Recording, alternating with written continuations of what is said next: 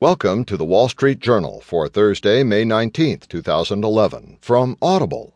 Today you'll hear, IMF Director resigns denying allegations, and also, Citi CEO gets a big retention deal.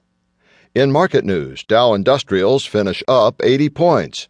Today's Heard on the Street column, Greece's private shot at salvation.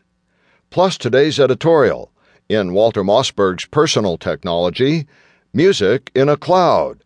And from Personal Journal, Elevator, Small Space, Big Opportunity.